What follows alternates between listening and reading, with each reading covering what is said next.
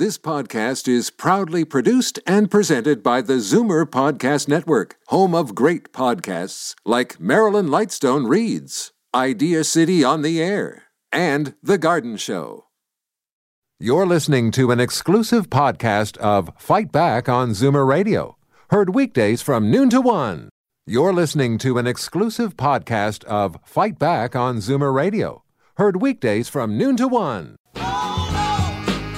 Fight Back with Libby Znaimer on Zoomer Radio.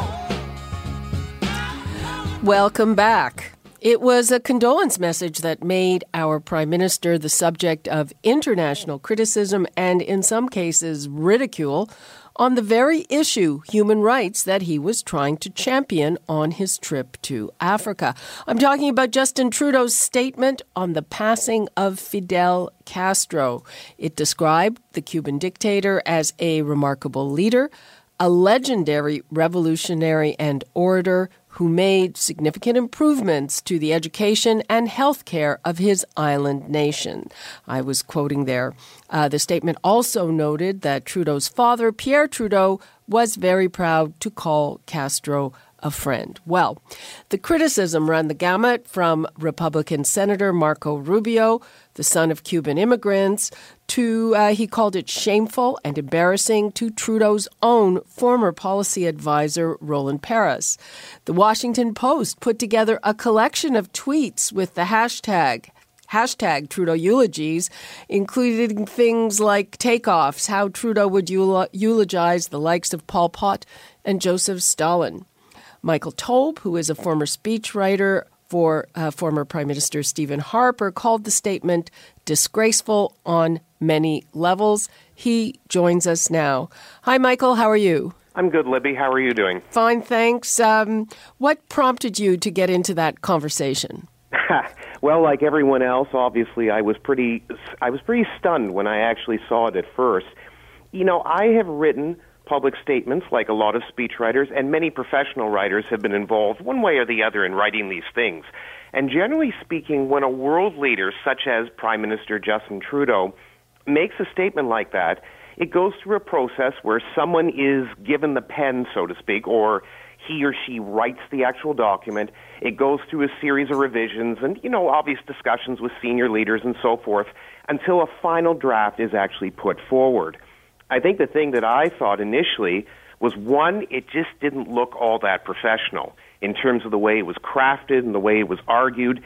It just didn't seem like a professional stylist was actually behind it. Now, we don't know one way or the other who actually wrote this statement or whether it was Mr. Trudeau himself. I'm sure over time we'll probably find out. But for right now, I think we can say that the statement itself was very poorly written. And the second part, and the real reason I got involved, is because a public statement like that from a prime minister is supposed to represent the views of all Canadians. In fact, even directly in the statement itself, he basically tries to, express his condolences on behalf of many Canadians. Number one, most Canadians would not accept what Mr. Trudeau has said about Fidel Castro, who was really regarded as the embodiment of all evil by a lot of people, both on the political right and the political left. And number two, if Mr. Trudeau wanted to make some of these gushing remarks in his own personal statement, we could agree or disagree whether he could do it or not, but he shouldn't have put out something like this, which sounded more like a personal story than it actually was a public statement from a political leader, including a world leader, and then basically say that's on behalf of all of us. Most Canadians would not agree with this at all. Okay, you're absolutely right. Now, you're absolutely right that a lot of people viewed Castro as the embodiment of evil. There's no doubt that he was a legendary revolutionary and orator, like it or not. But Canada has always gone its own way on Cuba. So isn't this just a part of that, or why was this going too far given Canada's past history with Cuba? Well, look, so obviously different prime ministers have handled Cuba differently according to the issues or the period of history that we're dealing with. For example, Stephen Harper, the man I worked for, had a much different vision and view of Cuba than, say, Justin Trudeau did or his father, Pierre Elliott Trudeau, did. So prime ministers may sort of have a different idea or a different line that they follow with Cuba, but they don't all necessarily believe the same thing one way or the other. I think what, though, has happened here is that a lot of people have been sort of caught up in the moment of the United States and Cuba sort of rebuilding relations and trying to take out the Cuba thaw that has existed for so long. So they're sort of trying to walk the same line as Justin Trudeau did, except I think there's been a difference in the way it's been crafted and structured. If you look at President Barack Obama, the U.S. president's statement, although it is certainly more positive than, say, the one that Donald Trump put out, right, which I think had the emotional belief a lot of us felt about Fidel Castro, but was probably too early to say, Mr. Obama tackled a line that was both positive and negative. The positive component, however, dealt with not Mr. Castro and what he had done, but the fact that there can be a new future for Cuba in terms of greater freedom, greater liberty, greater democracy, now that someone like Fidel Castro is gone, so to speak. I think that would have been a much better line for Justin Trudeau to tout, and I think it's a line that many Canadians would have actually accepted more widely than, say, Justin Trudeau basically coming out and, as I said, just sort of gushing about Fidel Castro being a great revolutionary leader, expressing deep sorrow, expressing his condolences on behalf of all Canadians. I think if he had taken a line which had balanced the positive and the negative side of this, it would have come out looking a lot better, and he would have been criticized internationally. Do you think that he has harmed his brand, and do you think, especially on human rights? I mean, Castro had many human rights violations, and here was Justin Trudeau on a trip when he was trying to showcase that issue.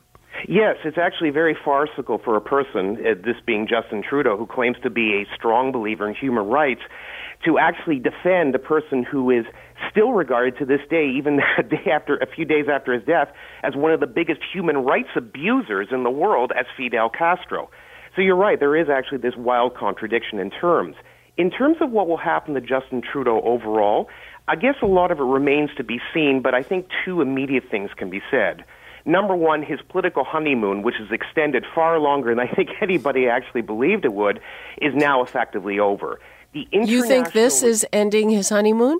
Pardon me? You think this thing is going to be the thing that ends his honeymoon? Well, I think it had started to end domestically, Libby, to be quite frank, but internationally, as you know, Justin Trudeau was sort of regarded as a kind of a beacon of light for the progressive left, so to speak, and many people thought that Trudeau would be sort of a guiding light when Barack Obama's presidency ends next January. That was speculated on by a lot of people, including even major newspapers in the U.S., too. I think now that they've seen something like this, while it may not necessarily lead them to take the proverbial hand and sweep them away or sweep them off the table, I think a lot of them are going to start to realize what the frustration has been about with Justin Trudeau since he was first elected in 2015 with less than 40% of Canadian support. I think they're now starting to see that, yes, Justin Trudeau is obviously very popular. He's very young. He's gregarious. He's got a family that's obviously very photogenic, and all of that is fine. But when you actually look at the substance of a leader and you see a little statement like that, but a statement that actually means a lot when you consider who it was about and what this individual, that being Fidel Castro, the damage that he caused to Cuba in terms of human rights abuses, the associated murders that he did both as a revolutionary leader and as a political leader, including to organizations like the Cuba Archive System, for example.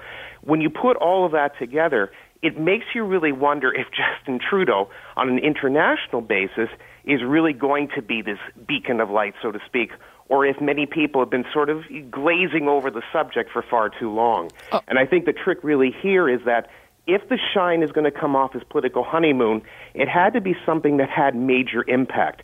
The fact that he is getting blasted from both the political right and the political left, including people like Marco Rubio, who ran for the GOP presidential nomination, shows that people are basically frustrated with what he's done, and it's not something they're necessarily going to forget within a few days' time. Okay, hang on. We're going to take a couple of calls. People are lined up. We've got Don in Toronto. Hello, Don.